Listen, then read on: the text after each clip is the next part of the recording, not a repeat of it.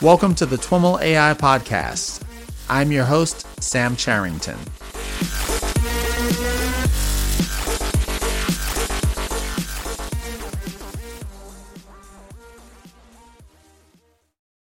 All right, everyone. I am here with Milan Tambe. Milan is professor of computer science and director of the Center for Research and Computation in Society at Harvard University, as well as a director of AI for social good at Google Research India. Milan, welcome to the TWIML AI Podcast. Thank you for inviting me. It's a great pleasure to be here. I am very pleased to have you on the show and looking forward to learning a lot more about your work. Before we dive into that, I'd love to have you share a little bit about your background and how you came to work at this intersection of AI and social good. So I have been working in AI for the past, if I count my PhD days, 35 years. It's unbelievable that it's been this long now. Wow. And, after getting my PhD, focusing on this area of AI called agents and multi-agent systems, where essentially it's an idea of multiple agents interacting with each other and modeling social interactions of this type. About 15 years ago or so, I started focusing on problems related to direct social impact. And I realized that this is something that gives me great joy. It also is not only something where I can see direct impact, but also allows me to advance AI research in interesting ways. So I'll give a very concrete example as a motivating example, but work has expanded since then. I grew up in the city of Mumbai in India, and the shadow of 9/11 around 2005 was very large. We were all shocked at that point. And there were attacks in Mumbai, including on a train where there were some terrorist bombings where my mother was actually in the train. And these sorts of events, she was safe. She got down, nothing happened to her. But these sorts of events led me to sort of think about how can we contribute towards public safety. At that point, the LA airport had approached us to say, can we improve placement of checkpoints and canine patrols and so forth? So this was, now you can imagine 15 years ago. And so at that point, we said, well, we can apply game theory as a way of randomizing checkpoints and patrols and so forth with the LA airport police. And that ability to show that we can actually use AI directly in the real world led me to realize that it feeds very interesting and new research problems that people hadn't thought of, simultaneously allowing us to see direct impact in the field. And the work is now expanded from public safety more into wildlife conservation, public health, working with social work and domains of that type. Mm-hmm. And in our pre-conversation, you made this really interesting comment that I'd love for you to recap about the relationship between the application of AI in a setting like social impact and social good and kind of fundamental innovation in machine learning. Tell us a little bit about how you think about the relationship between those. So in my view, it is possible to have this work going on in social impact, which while simultaneously advancing AI research, they're not only not opposites, but on the other hand, these social impact problems seem to fuel new kinds of AI research that doesn't traditionally come up. A concrete example is when we talk about big data. Since around 2008 or 9, in the computer science departments, there's sort of the sense that there's big data. And when I'm working with these domains involving social impact, often we struggle with data. There's not that data available. And so the innovation then is, how do you work in these domains when there's limited data? What kind of data to collect? And that's part of the AI research challenge that we struggle with. And this is where we can't take standard techniques that are available in the literature from the papers and directly apply because the data is just not there. The data is noisy, all sorts of things, where we have to take a different perspective on the problem. Mm-hmm. And you mentioned in describing the project with the LA airports, a theme that you mentioned in our pre-conversation as well, and that is that the application of AI to these kinds of problems is often interdisciplinary in the sense that you're pulling in techniques from like game theory and other places. I guess it seems obvious that applying AI to social impact would be interdisciplinary more so than, applying it in a vacuum. Duh. But, tell us a little bit more about, the way some of these things come into play. No, this is absolutely a wonderful observation. This work is fundamentally interdisciplinary. We are working with conservation scientists. We'll be working with social workers on the ground. So in all of these cases, there's so much to learn. Our work has fundamentally been with nonprofits around the world, whether it's homeless youth shelters in Los Angeles or public health organizations in India or wildlife conservation organizations like WWF, WCS, and so forth. We view our work as really understanding the challenges that they face on the ground and then enabling a better use of their limited resources to accomplish the goals that they have. And so this is a partnership whereby we are not coming in saying we as computer scientists already know what the solution technique ought to be. And we are going to come to you and tell you that this is the solution you should apply. So we are not married to the tool. We're going to start from the problem and then build up the solution technique. And so going to the point, that we were discussing earlier about new problems coming up this way, with respect to the challenge we worked on, the youth experiencing homelessness, this problem was brought to us by our colleagues in social work, and so this is kind of going back to the theme of interdisciplinary collaboration. Mm-hmm. It's them that brought the challenge to us, saying, look, this is a problem where we have to spread information about HIV prevention amongst these homeless youth. Let me take a step back and have you describe this project and what the aims were in a little bit more detail. So the problem is, there are 6,000 youth who sleep on the streets in a city like Los Angeles every night. It's a shame, but that is the truth. And so these are youth between age of, let's say, 13 to 24, something like that. And the rates of HIV in this population are known to be 10 times the rates of normal housed population. And the question then is, how do we spread information about HIV amongst this population to reduce HIV risk behaviors? And so the way the drop-in centers do this work is that they will bring in peer leaders, key people who are maybe highly popular in the population, because you cannot go and talk to every one of those 6,000 youth. So you bring in key people, you talk to them about HIV risk behaviors, HIV testing, things of that nature, and hope that by word of mouth, the information will spread. So they'll talk to their friends will talk to their friends, and information will spread in this fashion. The question for us is, can we have this be done in a more effective fashion than what they have done, which was to bring in the most popular youth? And so the AI challenge here is, given a social network of these youth, can we figure out who are the key nodes in the network who, if we seed them with information, will spread the information in the most, in the broadest possible fashion. This is somewhat like viral marketing that we are very familiar with, except that we are now trying to use it for spreading information about HIV and getting people to do HIV testing and reduce HIV risk behaviors like condom-less sex and things of that kind. And okay, so we took on this challenge. So how do you identify key nodes who we will bring in? These are youth who we will bring in. Instead of whatever techniques they were using, we are going to identify these youth in a different way using our AI algorithms, using the social network structure. We're not going to use any private information, just what the network looks like. What were they doing before? So they would just say, okay, who's the most popular youth? In the words of, in terms of social networks, these high degree nodes, the nodes that have the most numbers of edges. So that, it makes sense, except that based on some data set, or just asking people in interviews, who's the most popular person, or something like that. And that's right. And they have a sense of, a youth who's like the most who are the most popular youth in the drop-in center.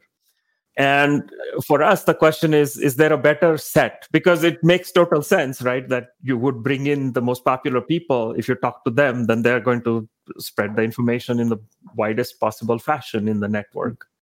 So the question for us is, could we do better than that Yeah. by doing something more clever with the social network?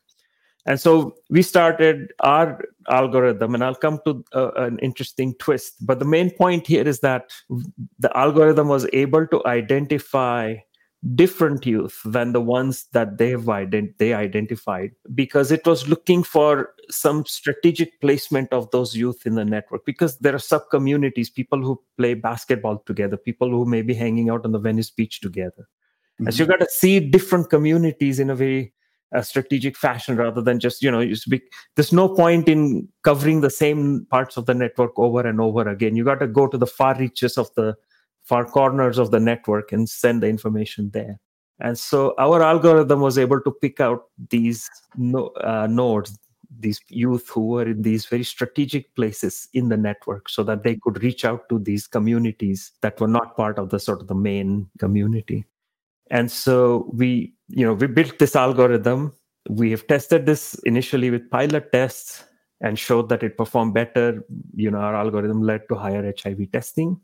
And more recently have completed a test with 800 youth experiencing homelessness, and showed that with our algorithm, there is a significant reduction in HIV risk behaviors like condomless anal sex and so forth. Whereas the traditional approaches, i.e. bringing in the most popular youth, the high degree nodes, that did not lead to such significant reduction. So this is statistically now something that we are able to show. Now, let me come to the twist, going back to the question we had discussed earlier. Mm-hmm. So traditional computer science literature in this topic starts with the assumption that the social network is given. If you are doing viral marketing via Facebook or something, makes sense. You have the social network, and you work with it. Makes sense. Here, we are working with this group of youth. They're not on Facebook. This is, the network is not available to us. So now the interesting problem becomes, you don't have the network, but still you have to identify the key influencers in the network. And so that means you have to do some interesting sampling of the network in order to figure out who should be key influencers. So this is the point I was saying, that these social impact problems are often in situations where there are vulnerable communities or marginalized populations where there's just not that kind of data available. And so then that leads to some interesting twists on research problems, or some fundamentally new research problems that traditional, research threads have not pulled on, because it's just not something that comes up in those areas. Does that make sense? It does. And in this case, specifically, one of those problems was around this sampling approach? Correct. So how do you figure out what the social network may look like?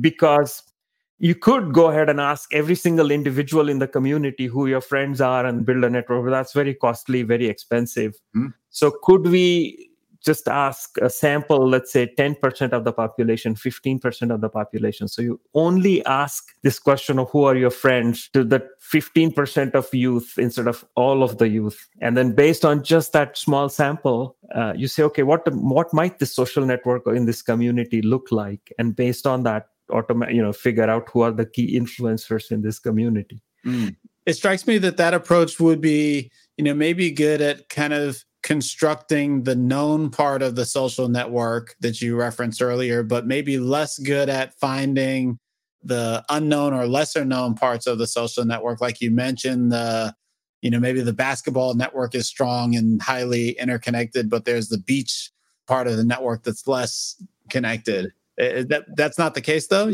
No, it performs really well. And, in comparison of the algorithm, we could kind of study the algorithm by doing tests where, okay, we know the full network versus we don't know the full network. And we compared the performance, and we showed that this sampling actually does really well. So there's, it's able to pick up enough of the network, because it doesn't need to reproduce the network. All it needs to do is to figure out who are the key influencers. So as long as based on the sample, it's able to identify that, we are in good shape. But there are many other challenges that came up that, we had not anticipated before. And it was important that we actually do the test in the real world when, whereas if we didn't do the test, if we hadn't gone to the field and tried this algorithm out, we wouldn't have figured this out. So this lack of social network is number one. Another is that normally when we think about this social influence and so forth, we assume that you bring in the seeds or you pick the influencers, and the influencers will do their job because they are, viral marketing or what have you. But the problem here is that these are youth under difficult circumstances. And so we try to invite them in, but they may not be able to afford the bus fare to come to the drop-in center, for example. Mm-hmm. So we may end up with a different group of people than the one we invited. Mm-hmm. And so you got to take into account these kinds of contingencies that normally wouldn't come up in a domain where these community, you don't have these kinds of vulnerable communities. So that's just to give you that, going back to the original point we were discussing, which is, doing work with social impact leads to these very interesting new research challenges that we wouldn't have imagined going into the problem. Mm-hmm. And going back to that specific example, the approach that you identified in that research direction, is that something, where does that end up landing in the, and maybe this is just an academic semantics thing, but, is that social science research? Is that statistics research? Is that machine learning research? Does it even matter? No, those are really fantastic questions. And on the one hand, as computer scientists, we have to publish in our discipline. We have to make our mark in our discipline by showing that we're advancing the state of the art.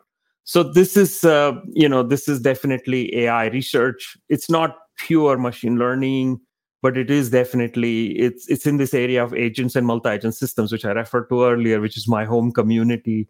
Essentially, it's trying to understand the interactions of multiple agents. Hold it all the way back to your home base. That's right. So it's always, so we can always show that we are making contributions there, and certainly there's a role for machine learning and so on. But you're absolutely right. Then there's this interdisciplinary piece, because then we can publish in social work journals, which is the work where you show the real impact that's going on. Mm-hmm. And then there's the piece in between, which is very fascinating, because there are some things that fall through the cracks. Example is that how does information actually spread in a social network? Mm. Computer scientists build models saying information spreads by, for example, independent cascades. So, I talk to you, you talk to somebody else, and information spreads in a cascade. Social work research just says, well, there's a network effect, but they don't necessarily build this model, kind of a detailed model how information will spread. Computer scientists wouldn't go into the field and test the model because that's not their job. And social workers don't want to build the detailed model because that's not their discipline. And so exactly how does information spread in a social network? Is it this independent cascade model? Is it some other model? And it's like nobody, it's outside scope for both communities. And these are open problems that fall through the cracks. I think these are the kinds of problems that we want to get at. And then we want to create places where we can publish this type of work. And you're exactly right that there's some kind of, interdisciplinary space where we need to focus our attention on to get, it is science, but it doesn't quite fall into any of the existing disciplines. Yeah. Interesting. You were also mentioning some work that you were doing in wildlife conservation. That is a topic that comes up, I guess frequently is not the right word, but we do touch on it from time to time on the podcast. And some of our most popular shows have been related to wildlife conservation. How are you working in that area? So, as you know, poaching is a massive problem around the world. Species are being decimated. And so the question then is, in national parks around the world, where we have small numbers of rangers, limited resources, and these vast areas to protect, can we give tools to the rangers to make their work easier and make allow them to be more effective in their job? And so one of the ways is, based on past poaching incidents that they report, can we predict where future poaching incidents may occur?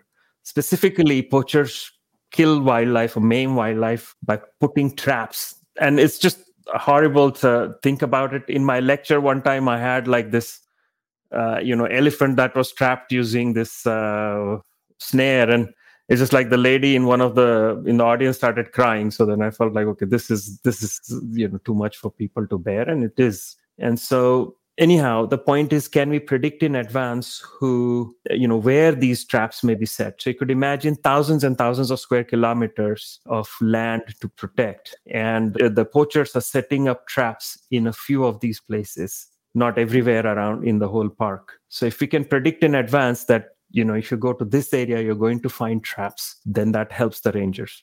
Mm-hmm. The second thing we can do again is improve the patrolling strategy to make recommendations on patrols so as to make them more effective. But the first part, which is the prediction part, is something that we have actually deployed in the real world with the help of our partners with World Wildlife Fund, Wildlife Conservation Society, Panthera, and other nonprofits, and shown that it leads to a significant increase in the number of traps that they're able to capture. Mm-hmm.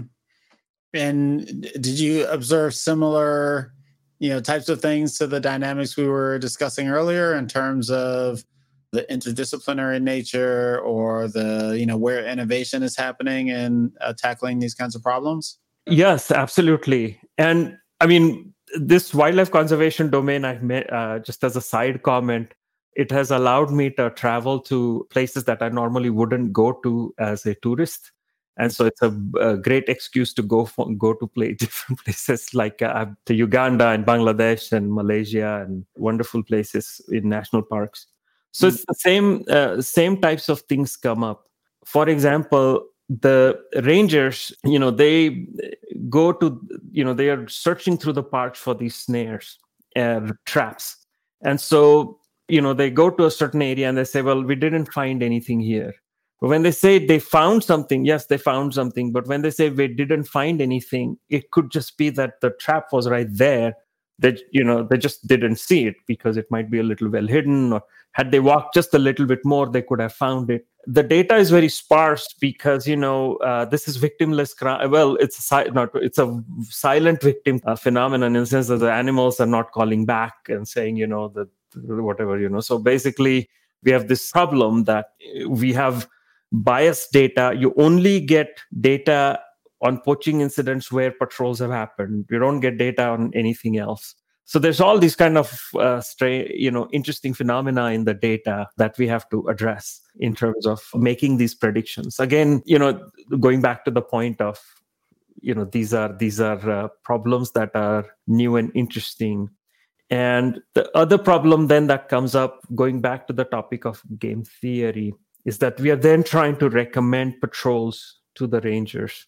Mm-hmm. And the way we want to do this is to say, if we patrol in one place, the poachers are very clever and they will realize that you're going to be here again tomorrow. You've been patrolling this place. So they're clever. They'll go somewhere else.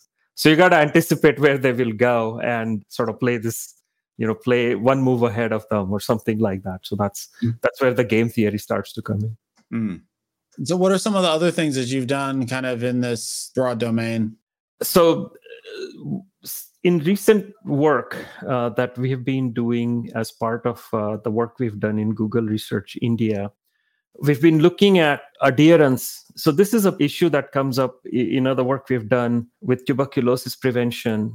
Essentially, there's a health program that is being run, and you want people to adhere to the health program. I'll describe the one for this work with an NGO called Arman that does work with expecting and young mothers. The basic idea, so this is in India where there's the statistics of children who are born who may be short, who may not get full weight and so forth is all very high. So basically, you have a great need there to make sure that you deliver health messages to women in a timely fashion. So the way this NGO does this work is that they issue a phone call, 3-minute, in the voice of a friendly local neighborhood health worker to expecting moms who have registered with them, saying, you're in the 6th week of pregnancy. This is what you should expect. You are in the, this is your child is now 2 months old. Please register in this government program, etc., etc. And there's a call that's given or 2 calls given every week. And they have shown in randomized control trials that women who listen to the information, actually, there's a significant improvement in their health and the baby's health. The challenge they face is that women may become low listeners over time. They may drop off of the program, which means that they will not benefit from the program. Where our work comes in is to be able to predict in advance which women are going to drop out of the program or become low listeners, so that the NGO can go to those women, give them a live call ahead of time, or encourage them to stay in the program so that they don't miss those calls.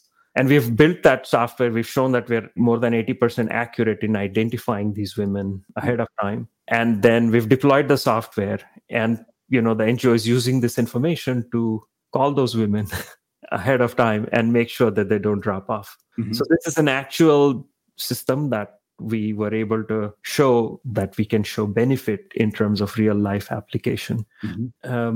But this also comes up in other areas where, there's adherence to medicine, so people have to take their medicine every day. This happens, for example, for tuberculosis prevention. If we can predict in advance that this person is going to drop off of their adherence, then we can keep them engaged in the program. So these are just some of the things, but there are other things we've looked at. Preventing human-wildlife conflict, for example, is another one. I'm curious, in this social good domain, you mentioned just a couple of adherence use cases. Is there more or less of an ability to reuse innovation from one domain to another similar domain because of the human factors involved in the social good work? There are some core problems that seem to come up. You're right. So, for example, spreading information, like we discussed in terms of social networks, that seems to be a problem that's common. Adherence problems, that's one of the problems that's common. When it comes to wildlife conservation, or these problems related to whether it's illegal poaching, illegal fishing, illegal logging. I mean, there's sort of a common problems related to crimes against the environment in some ways. And so there are these broad classes of problems where there's some carryover of techniques, although each domain may bring its own twist to the problem. And in each case, one of the things that is common is that we really want to go from getting the data all the way to deploying things in the field. Because in our view, unless you actually show social impact, is not quite AI for social impact. It's that rings true. Because writing a paper by itself, it is not really AI for social impact. It's like you've written a paper, wonderful, and it's important to write and make contributions to science and AI and so forth. But if we label it as AI for social impact, then we want to see the social impact. Right. Does that mean that when we see people talking about AI for social good and not AI for social impact, we need to be particularly careful about that wording? I started using the word social impact because I wanted to emphasize impact, but same thing for AI for social good. I feel that you're doing good. You got to actually see the good on the ground. If we just say it's AI for social good and a paper gets written, it's important to write those papers. It's important. But it's like job not fully done. We got to see the final output in terms of social impact or the actual in our view, when we talk about AI for social impact has to be a first-class citizen of this universe. It is not like, well, there's the AI, we published the AI, and then social impact, well, that's just the application and it's not that important. That's not the way we think about it. Yeah, I talk to a lot of people who are ML and AI practitioners or learners, and they broadly want to apply these newfound superpowers to, affecting good in the world, but, aren't really sure where to start or how to start, or, the accessing the data that they might use to solve a problem, is challenging. Do you have any is that a question that you get? Do you have any tips or thoughts on, how folks should approach having an impact in this field? Yes, indeed. That's a very important question that I get asked. And my answer is that you got to go to the problem, and we can't be in our ivory towers or wherever we are and just say, well, here's a solution. Wouldn't it be nice if I can find a problem that fits this solution? So, I learned about some kind of machine learning technique. Let me go find a problem. I think it's, in my view, go to the local nonprofits. There's so many people doing absolutely inspiring work. And that's one of the things I find when I'm working in this, to be so inspired. It's so inspiring to see these people out in the field doing, really amazing amounts of volunteer work, or really just trying to make an impact. And so from them, if we can find out what is the problem where we could make a difference for them, and then try to give them the tool that would help them. That's the way I have approached things. And that's the way, for example, at our center here at Harvard, the Center for Research on Computation in Society, the goal is to talk to the local area nonprofits, understand from them what problems there are, and then build tools for that. That's exactly the approach we've also taken with Google Research India, with the AI for Social Good, is to bring in nonprofits, understand. And it's sometimes the case that people may say, well, we are a nonprofit, but we don't need AI. We need, something else. And that's fine too. AI is not a shiny, it's not going to solve all problems. We understand, it may not be a solution at all in some cases. But in some cases it is. And in some cases there is, the NGOs are sitting on some data that's valuable to them. They don't have the resources to actually themselves learn machine learning and apply those techniques. But they would love to understand, would love to get our help. And that's where I find that's the way to approach. So that's the advice I've given people, is to find those local nonprofits, and then based on the needs that they have. And it may not succeed initially, but there will be somebody who you'll find who say, hey, I can make use of your talents and show, have an impact on the world. Wonderful.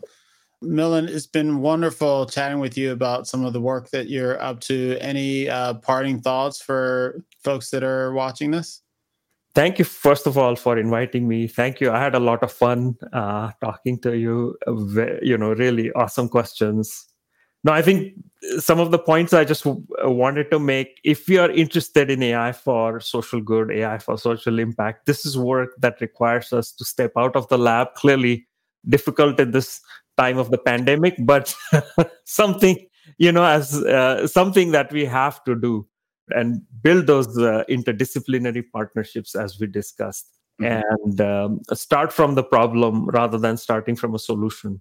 I think those are things that I hope people will get interested in this area.